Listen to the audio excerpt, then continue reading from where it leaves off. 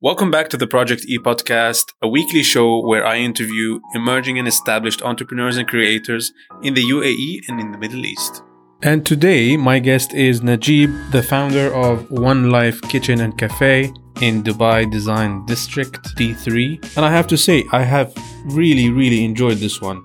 Najib is one of the most down-to-earth, genuine guys that I have met so far in Dubai, and he puts his heart and soul into every single detail, into every single thing that he does at One Life. It's something else.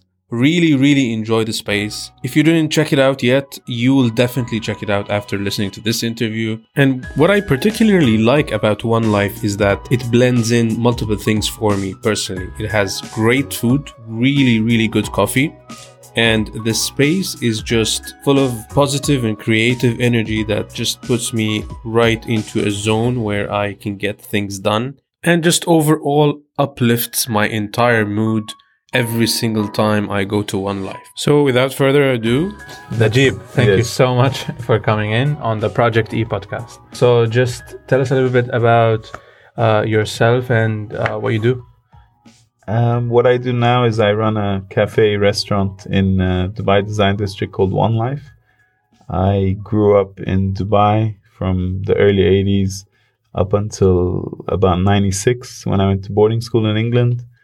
I finished university in England. I did a master's in business, came back here, worked in marketing for 9 years, loved the people I worked with, but hated the corporate environment, and always kind of had this idea that I'd try and do my own thing.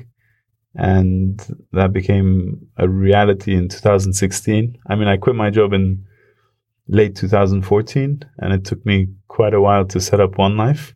So the original One Life opened in March 2016.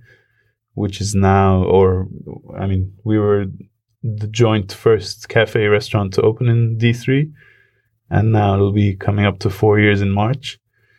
We closed in 2018 for about 6 months. So from May till January of 2019, we were closed. We were reconstructing and expanding. Awesome. Apart from that, I like playing football, which is what I'm going to do after this. When you quit your job, did you know that you were going to start One Life? I had, when I was clearing my last laptop out, I had a few business plans on there. And I think there were 2 or 3 that were related to food. I think I felt I wanted to do something in food. They were kind of half-finished business plans, or not even half. Half is probably too generous. It was maybe quarter-finished business plans. But I struggled. I think some people, and if you're lucky enough to be like this, it's pretty good. They're able to start something on the side of having a job. While having a job, getting a business started.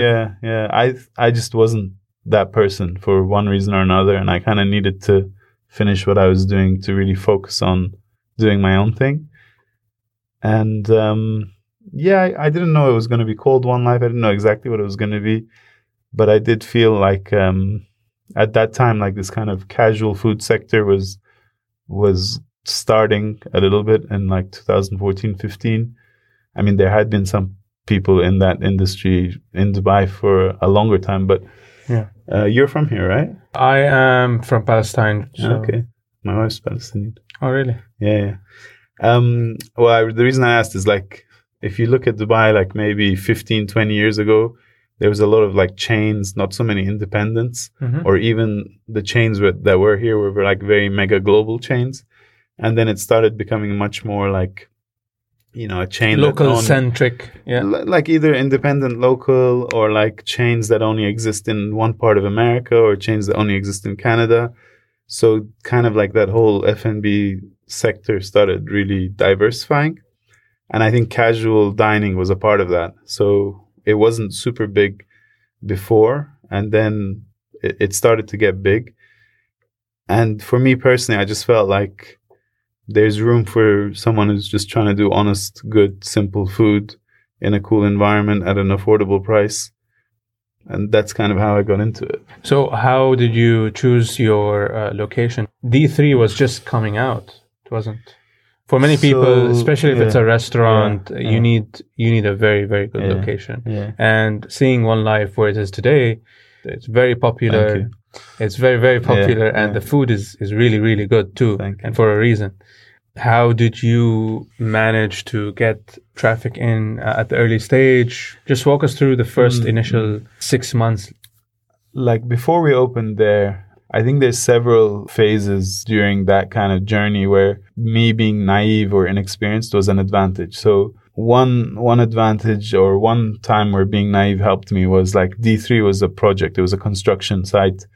And obviously, not D3 themselves, but people who either were showing us around or whatever, like they were very optimistic about it. And normally anyone who's selling your project is going to be very optimistic, and they're going to say that, this is going to be this and this is going to be that. And I believed them to a certain extent. But above that, like D3, before it had a single retail tenant, a single restaurant, and very, very few offices, it still had a vibe. Like the way the area is constructed, whether it's the architecture, whether it's the fact that it's indoor, outdoor mixed kind of space.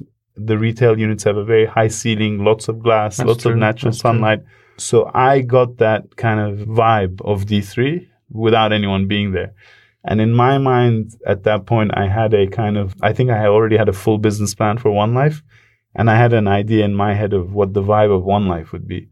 So the vibe of D3 and the vibe of One Life, and I know I'm saying vibe a lot. It sounds like such a non-specific, intangible term. But really, it was about vibe. It was like, okay, this concept and this project are going to kind of fit very well together.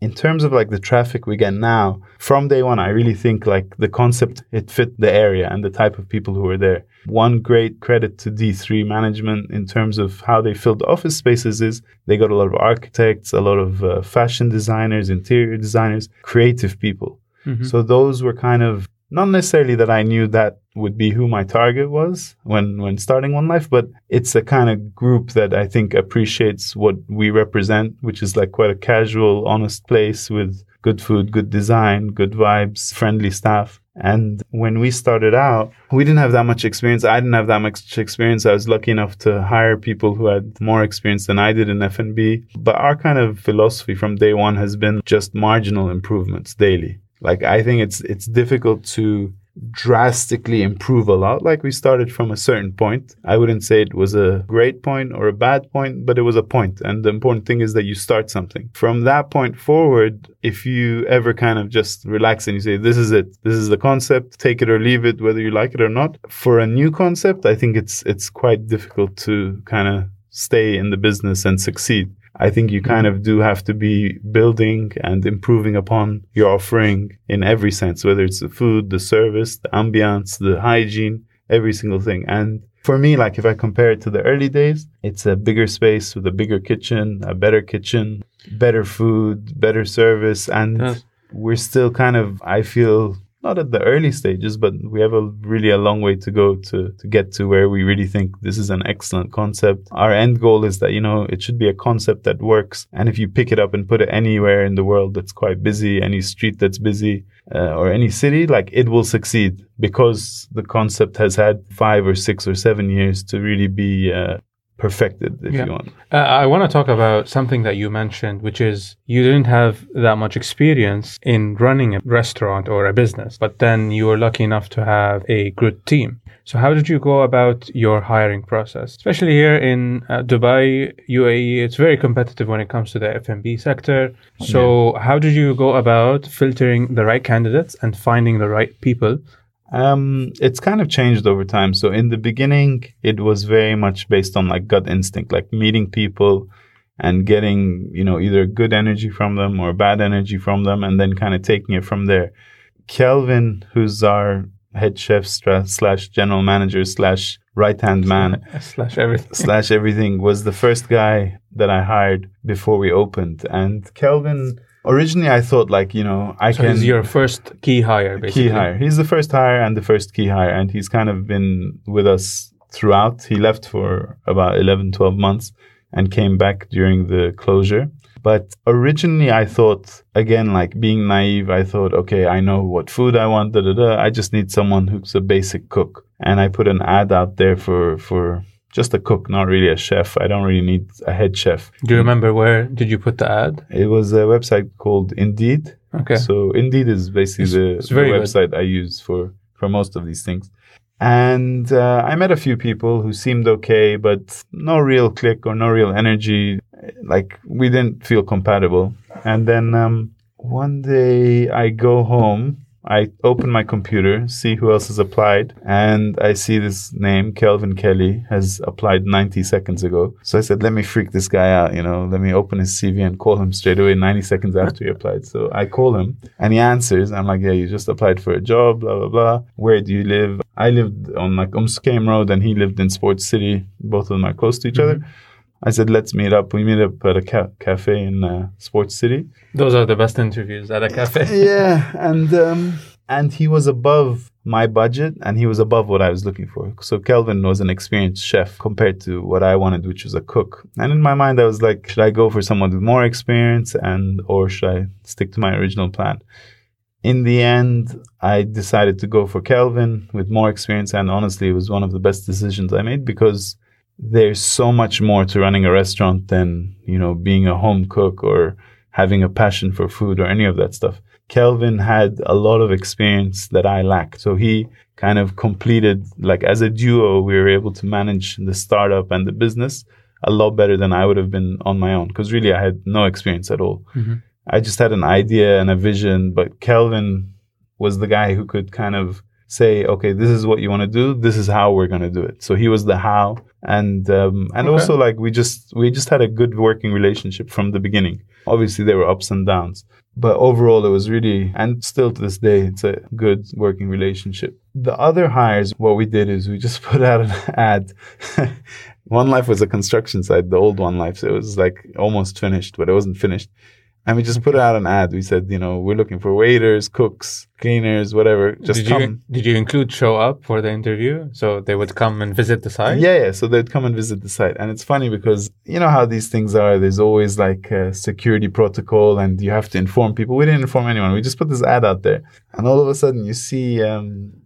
So from the door that currently faces the car park... Hundreds of people. I mean, it wasn't crazy, but it was like from the door that faces the car park, there was a line coming all the way around to the entrance of Building 5. So it's kind of like, if you think of the old and the new One Life, just the whole side of One Life was like covered with people. Wow. Thing. And then the security came, and there's a guy, Osama, who still works there today, and another guy, Ibrahim, who I think now works in the head office. And they came and they're like, what is this? You can't do this. You have to inform us. You can't just call these people. I was like, don't worry. It's going to be very quick and they'll be gone. So you have a line, and I think there's a picture probably on the very old Instagram posts of One Life. There must be a picture at the beginning. I need to find this picture. Yeah, find that picture. But it wasn't an interview. It was literally like, the plan was, let me feel what kind of an energy these people give off. So it was like, hi, how are you? What's your name? Where do you work? It was like 30 seconds. And I didn't want people to know what I was writing, if they're good or bad. So I wrote in Turkish. I mean, because I'm Turkish. So I wrote in Turkish so they wouldn't understand. I'd be like, good, not good. Whatever, just to filter them out. And then like from maybe 150, 200 people, we got down to like 8 or 10. And that's what you need. Yeah, which is what we needed. And we started like that. It was very much based on just an attitude of, someone who seems positive, who seems friendly, who seems like they would be nice to work with. And their English is good. They're presentable. It was some very basic kind of hiring requirements. But we underhired. I think we only had 5 or 6 people when we started. So it was me and 5 other people. So that includes the kitchen and the front. So it was really like a very lean team. Within the first week that we opened, and we opened to a photography exhibit. So we weren't ready to open, but we got an inquiry for a catering for a photography exhibition that was happening kind of next to us in Dubai Design District. And they were saying, our crew needs a place to eat lunch every day. Can you guys cater for us? And we were like, should we, shouldn't we? Are we going to be ready? Are we not? We really weren't ready. And the hoarding was still on the windows, but we said, let's do it anyway. So the first day, we opened the doors for these people and we were feeding them. It was just like a different menu every day. Yeah. And we started like that. And then the second day, it was like that. And we were turning away people. So there was people in the D3 offices. And we were saying, no, we're only open for this private catering. And I think by the third day, we were like, you know what, forget it. Like there's food left over. We've still got food. Let's just open to the public. But we didn't have a menu. we were kind of catering a different meal every day or something. It was extremely unorganized. We didn't have a POS, which I know is definitely true. So it's like I'm facing the customer.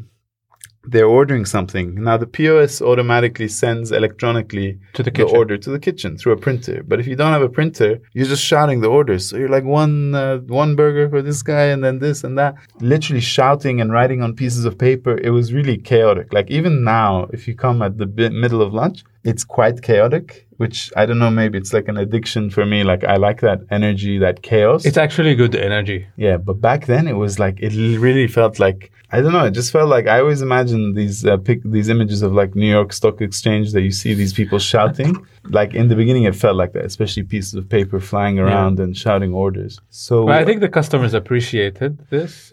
Some people might think it's too noisy and too hectic, but you can also come, not most of the day it's not like that. Like if you come at 12 or you come at 2:30, it's not that chaotic. But there's a certain time during the week where it's quite chaotic, and when you work through that, you love and you hate it. Like you hate it because you feel like you're on the brink of losing control, but you love it because there's some sort of an adrenaline rush that comes with it. And it's kind of, you feel like you're doing something important. I mean, at the end of the day, you're just serving food, and I'm cashiering every day at lunch, on the weekdays at lunch. You cashier yourself? Yeah, I cashier myself. I mean, and yeah, it's kind of just one of those things that I quite enjoy, but I also sometimes don't look forward to, because if it's going to be a crazy day, it's quite difficult to manage. Like at one point I have a customer in front of me. I've got a WhatsApp mobile on my right. I've got a Deliveroo tablet on my right. And I've got a Zomato tablet also on my right.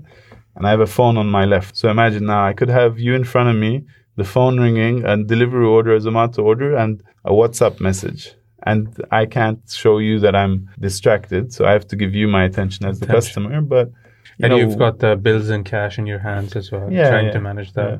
But then also the waiters are like running around. So if the phone's ringing, sometimes I'll pick it up and I'll throw it to a waiter. I'll be like, catch, and like he'll answer it. So we kind of get through it, maybe in the not the most systematic way, but we kind of get through it every day. So that was the hiring process. So you hired, yeah. Now I would say, like, honestly, the number one thing I look for in a CV is where they've worked. Okay. A lot of people come from other countries, and, not to be discriminatory towards them, but if I don't know where you've worked, some hotel I've never heard of in a country that I'm not familiar with, it doesn't mean a lot. But if you've worked in an establishment in Dubai that I've heard of, that I've been to, that I know is quality, I know is kind of similar to us, that kind of signals to me that this person is good. Because even if someone's not very good, if they can last 2 years or 3 years in One Life or a similar place to us, at least they've been trained up, and it makes it a lot less risky to hire from those kind of places. You talked about how you want to do honest work, and those values reflected in the concept. And what I find is very interesting is that you don't charge water. Is that true? Yeah, we don't. Yeah. I mean, you can buy bottled water, but we have filtered water. Yeah, so I can buy bottled water, that's true. Yeah. Because a lot of restaurants, I think here, from the ones that I tried, restaurants or cafes, water is a source of revenue because they charge. It's $1 dirham in the grocery shop, and they sell it for 7 and 15. But you're giving it for free, even though you're in one of the most prime locations in Dubai. It's really nice to hear someone that appreciates that, and I'll come 100%. Back to that. But before that, first of all, that's an idea that I think might have originated in the States or Europe or wherever. That's true. Here, I remember Urban Bistro in Media City was definitely doing it because they were open before we were, and they were doing it before we were. Tom and Serge, when they opened, they were definitely doing it. I mean, we weren't the first to do that. But there's two things for that. Like, one is, yes, it's an easy 10 or 15 or 20 dirhams, almost pure profit that every restaurant can make on more or less every table. And it kind of evolved from, I don't know if you remember this, but it evolved from local water only, which had a markup of a little bit, and then imported water, which That's had a true. huge markup. That's true. Then it became, so the standard would be a waiter would bring you the imported water and you'd say, do you have any local water? And they'd say yes, and they'd bring it. Then it became, the local water was as expensive as the imported, or only like 1 or 2 dirhams difference, so it doesn't make a difference. And now I think there's a lot of places that don't even have the local water. They just have the imported. You are forced to buy the imported water for whatever price. Yeah, for me, like, it's not that I didn't want to make money off water. It's just, first of all, importing water seems very wasteful, when there's water in this country, rather than importing it, there's good quality water here. Let's just drink that water. Second of all, like, it always seemed like a humongous markup that seemed slightly dishonest. Now, I'm not saying you shouldn't do it. Everyone can run their business the way they want. But one reason that I like you mentioning it is because we've obviously increased our price over the last 4 years on our food items. Well, water has been free from day one and it's still free. And I feel like sometimes people will notice the price increase, but they won't say like, oh, but thank you for the free water. They'll be like, oh, no, water is not costing you anything. But it costs us. I mean, obviously it costs us something. And forget what it costs us. We're foregoing a revenue stream 100%. That most other places that we're competing with, they have that revenue stream. We don't have that revenue stream. So it's nice to feel that that's appreciated. No, I love it. Yeah. And I think more restaurants should do it. Yeah.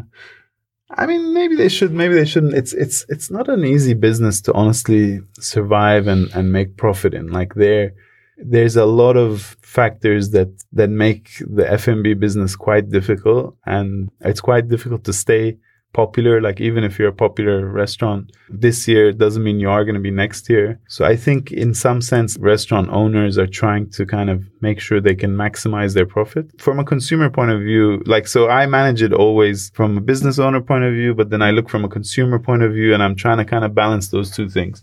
So definitely from a consumer point of view, 100%. If I go to a place and they give me free water, I'm going to appreciate it. I'm going to think that's cool. From a business owner point of view, it is tempting sometimes to think, we could make 5-10 dirhams extra on every single person who comes through here on water. But so far we've managed to resist. I want to come back to one of the things that you said, how you choosing D3 and being surrounded by creatives is something that goes in line with the concept of One Life. And one of the things that I know is that you make sure that you offer an opportunity to either startups, artists, creatives, and make sure you showcase their talent and services. Two of which, Let's Work and Blank Space, which is the open mic sessions. Two very different kind of concepts. Can you tell me a little bit more about them and just in general how One Life is powering up creatives? Maybe not just One Life, but what's really, really cool about cafes in general. If you think about cafes, I mean, I'm not really educated on the history of cafes, but think of coffee and how we use coffee. Like, everyone uses coffee to kind of power their workday. And cafes are almost like an extension of that. You go to a restaurant for a meal, but you go to a cafe, you can sit 2-3 hours with one coffee. We purposely have these huge tables, so when people have their laptops and food, they can work, have their food, have meetings. One of the things from the early days that really made me happy is to see people meeting in One Life and creating. We just provide a space. We don't necessarily do anything further than providing coffee, space, and I think quite nutritious food that kind of helps in a workday. Like, you don't want to eat really heavy food and not be able to think. But apart from that, we're not really doing anything. I think the environment is one that certain people enjoy and they like working from, and other people don't. But the ones who do, we've been very lucky to attract what I consider people who are quite accomplished in their fields, or even if they're not accomplished, maybe they're on their way to doing something. It's an environment where people can talk, discuss ideas, develop ideas, work in silence, ignore everyone else. And if you look over the 2 floors, there's a lot of different kind of work environments. So you can work in a, downstairs old One Life, which is quite busy and hectic. If you want to be in a noisy environment, you can work upstairs in the kind of library area, which is a bit quieter, on a sunken counter, on a bench, on a high counter. And for me personally, because I work from there every day, now, recently, I've been sitting right next to the kitchen on the counter. But from a long time, I was in the office, which is behind the library. Then for some time, I was upstairs. As soon as you go up the stairs on a table, And then I wanted to be closer to the kitchen, so I moved on to the kitchen counter where I can kind of see what the kitchen is doing as well. But there's a lot of different spaces to work from. With regards to Let's Work is it's a pretty cool concept where freelancers and people who don't have an office pay a monthly subscription, and they're able to work from a number of coffee shops where they get free coffee and a discount on food. In our case, the fact that we do have so much space meant that it's rare that the only disadvantage of Let's Work might be, let's say someone's sitting there on a table or a chair all day, and I have someone who's willing to pay full price and buy a lunch, but I don't want to I'm not allowed to kick off the guy for Let's Work. Because we have so many seats and so much space, we're never in that situation. So people who are coming as freelancers and just want to order coffee and work and maybe have a salad or maybe not have a salad, we'll always have a space for them, and they won't interfere with other customers who are coming there to pay full price. Now, not everyone has that space, but because we have it, it works well for us. Blank space is a different kind of thing. So when we took the upstairs of One Life, the idea was, yes, we're a cafe and we want to do coffee and food and serve the people of D3, but we want to become more than that. So we, as One Life, want to become a cultural space. Now, we don't contribute to the culture, again, through our own programming yet. We might do something in that area, but there's so many people in the city that have, like Blank Space is two people, Mathani and Muhammad Hakam. They have a vision and they have something cultural that they want to take forward. We do nothing. All we do is we put the chairs, we align the couches, and we give them the space. And then there's kind of like a barter deal where you buy like some coffee and food, and that's it. We're not doing anything. But the space allows kind of the cultivation of these cultural things, and almost in a passive way on our part, because again, the people also find us. So a lot of the people who do things in One Life, they found us. We just tell them we exist, or they come to someone else's event, and then they have an idea to do their own event. But Blank Space is one of the ones that happens on a monthly basis. It's happening, I think, this Thursday as well. Yeah, I might check it out. It's really cool. Heard about it a lot. Yeah. It's an open mic. They have a lot of really talented people that come. I'm a father of 3, so usually I'm kind of home by 6 or 7. They start around 7. So I've missed quite a lot of them. But then I watch it live on Instagram. But like what we were talking at the beginning about filming podcasts, eventually I'd love to film all these events that happen on One Life and then do a summarized version of them on YouTube, or like just build a lot more content about the stuff that's happening in the space. Because we have poetry nights, we have open mic nights. We might be doing a movie screening in the beginning of March. Really? Yeah, there's a lot of cool stuff happening.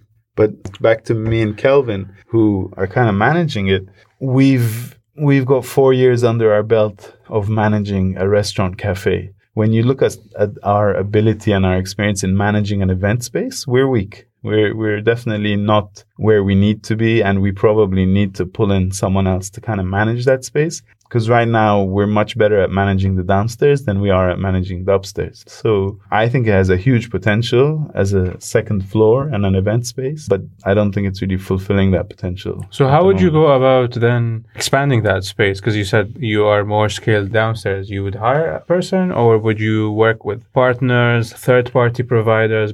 Look, a lot of these things I think happen organically, and you try things. Like a lot of what we do is trial and error. So we're not like an outside funded company. Like we don't have a ton of money to burn through or anything like that. So it's basically family, brother, wife, parent, like that. And we do have a loan from Beehive, but when you look in proportion, the majority of our money is our own. We're not in a position where we can make big investments, right? So anything we do, especially from a management level or a more senior level, we don't really hire people in, and then we don't have a big team. We try to do as much in-house as we can, which is, again, myself and Kelvin. Kelvin is a chef, but the job he does is far beyond the chef. He's much more of a kind of a general manager, and you could say I'm also a general manager. So we're kind of co-managing it. Between the two of us, we change the menu and try to improve so much downstairs so often. And we're on top of the operation so much that realistically, it's not that easy for us to manage the upstairs. Now, the upstairs is a cultural space, but it's also a space that brands can rent. So brands will take over the space for a day and they'll completely transform it into their brand colors, their brand identity, and they'll do an event, whether it's for influencers or for the media. And those are big opportunities for us. Those bring in a lot of revenue in a single day, and more than we would make from Let's Work or the regular people who work up there, who we move downstairs when something like that happens. So there's an opportunity to do a lot more of these brand activations, a lot more of these cultural activations. But I would probably think it makes more sense to hire someone to manage that than a third party. Third parties have multiple clients, and it's always a challenge to get them to pay attention to you when they're trying to juggle probably multiple spaces. But if we did hire someone, that person would then obviously have to reach out to a lot of these other people who are either booking spaces for brands or something like that. But I do think like going forward, it's something that we need, because myself and Kelvin have bought it to a certain level. And so that's what I mean when I say it's like an organic growth. We've taken it to a good point, to a decent point where we do have brand activations and we do have cultural activations. But maybe now someone needs to kind of take it further and really manage that space as its own entity. Because if you look at the two floors as two P&Ls, probably the downstairs is a highly profitable business and the upstairs is a highly loss-making business. You know what I mean? I mean, not a highly loss-making, but it's a lot of space that you could use. Like you have to be kind of intentional about it and aggressive and actually go out there and get the business to make it work, which we're much better at doing on the ground floor. Having said that, though, summer gets so hot that all those people who sit outside, they do end up going upstairs for lunch. So it works. It's a seasonal kind of thing also. Yeah, like our sales go down a lot in summer, but our seating capacity, if you kind of think of the upstairs, it kind of, we still have quite a big seating capacity, whether it's winter or summer. There's just less people around. So if there were somebody who has this idea for a kitchen or for a food concept or a cafe, what would you tell them to look out for? If you were to give them three things to look out for, what would you tell them? The first one is definitely like something my wife always told me, like it was focus on the food, right? You're a food business, and if your food's not good, it's really hard to survive. People, spend a lot of marketing money and all this kind of thing. But the reality is people who come to you and enjoy the experience, they're going to market you for free. And that's the most important kind of thing for a food business, to have people who will talk about your place and talk about your food. So food being your primary focus is the number one thing for me. And then the fact that it's called like the food service industry, service for me is the second. So from the 3 points, food and service are 1 and 2. And service, maybe try not to be so generic, try to be warm, try to understand what your customers appreciate. Some concepts, fine dining concepts, the customers appreciate, excellence of service. Us, it's much more like a casual place where some people appreciate that friendliness. Other people think, these guys are too friendly. Why is this guy sitting on my table while he's taking my order? They'll go somewhere else. I mean, that is who we are. And that's the kind of concept we are. We're a very casual, friendly concept. And for some people, they like that. And other people, they don't. Food and service 1 and 2. 3, I would say it's just about improving. When you start a business, you have this idea in your head of what you're going to do. And once you realize that and it becomes a reality, you can't stop there. The reality is the brands that we look at as successful food brands, whether it's local startups or international chains, they've taken many, many years and many, many iterations to get to where they're going. So it's so unlikely or even impossible that the thing you open on day one is the finished article. McDonald's wasn't McDonald's when they opened. No one was who they are. They had to improve so much over decades or whatever it is to get to where they are. So I think you just need to look at every aspect of your business and be better than what you were 6 months ago or a year ago. And that's also true for the industry. If you open a burger joint today in Dubai, it's not the same as opening a burger joint in 2000. In 2000, you could probably be successful with an average burger at a high price and a cool vibe. Now in 2020, 20 years later, there's 10 million of those that exist. So you need to bring something completely new to the table and a lot better. So if you're not getting better, you're probably getting worse because everyone around you is getting better. Right. That's the way I see it. And you need to compete with yourself. The other thing is, maybe if you can add a fourth point, don't be too much of a copycat concept. Everyone copies each other. Everyone's inspired by each other. I've always been open about the fact that the 3 places I hung out the most before One Life was Baker and Spice. 4 places: Baker and Spice, Bistro on Sheikh Zayed Road, Tom and Serge, and Lime Tree. So, I like that. So it's kind of like, and we obviously drew inspiration from that. Like, I can't say I invented the idea of casual dining. No, I didn't. But neither did they. You know what I mean? Like, everyone's taken bits from each other. And in some areas, I think we've advanced it. And in some areas, we've, replicated what other people have done. But it's important to try to also bring something original to the table. 100%, I agree. And last question. What does success mean to you? That's a good question.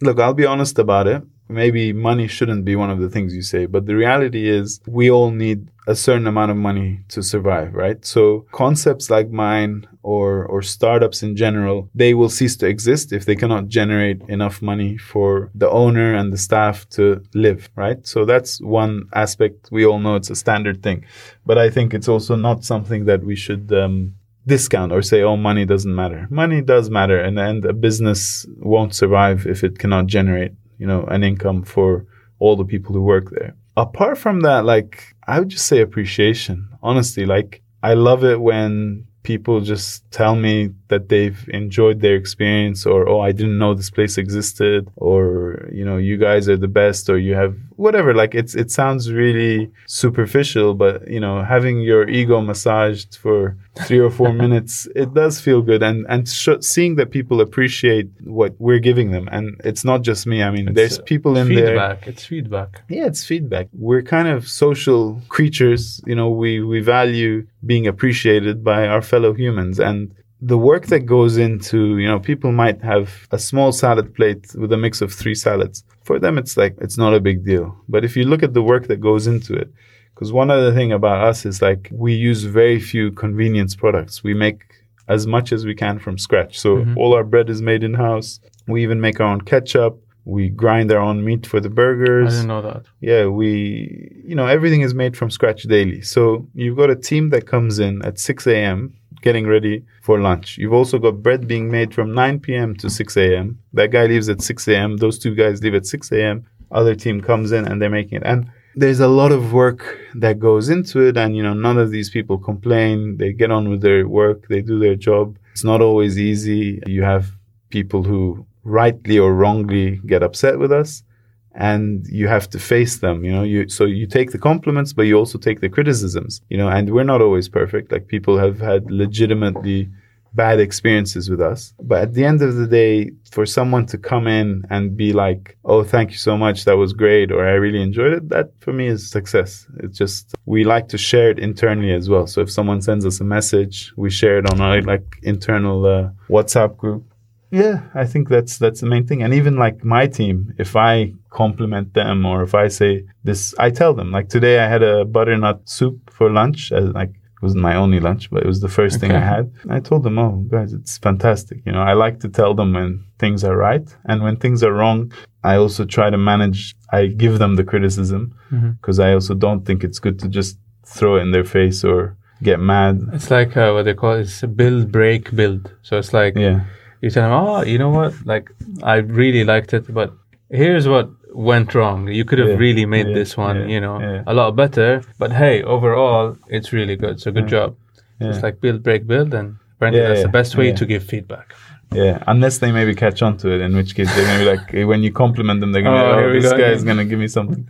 But what do you think is success? I'm interested to know. Being able to give back and being selfless.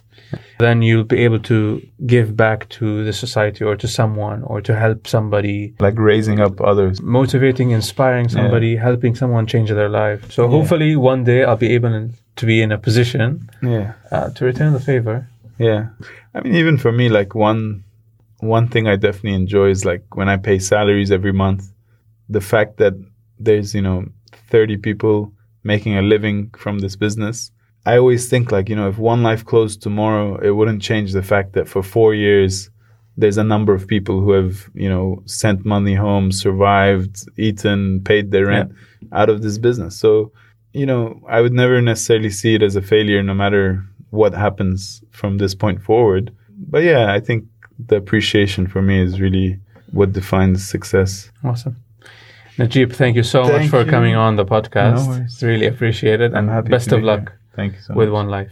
Thanks for tuning in once again. And remember, if you do find value in listening to the Project E podcast, please spread the word about the show, subscribe, rate, and review. It really, really helps get the word out. And most importantly, wash your hands, stay safe, and stay home.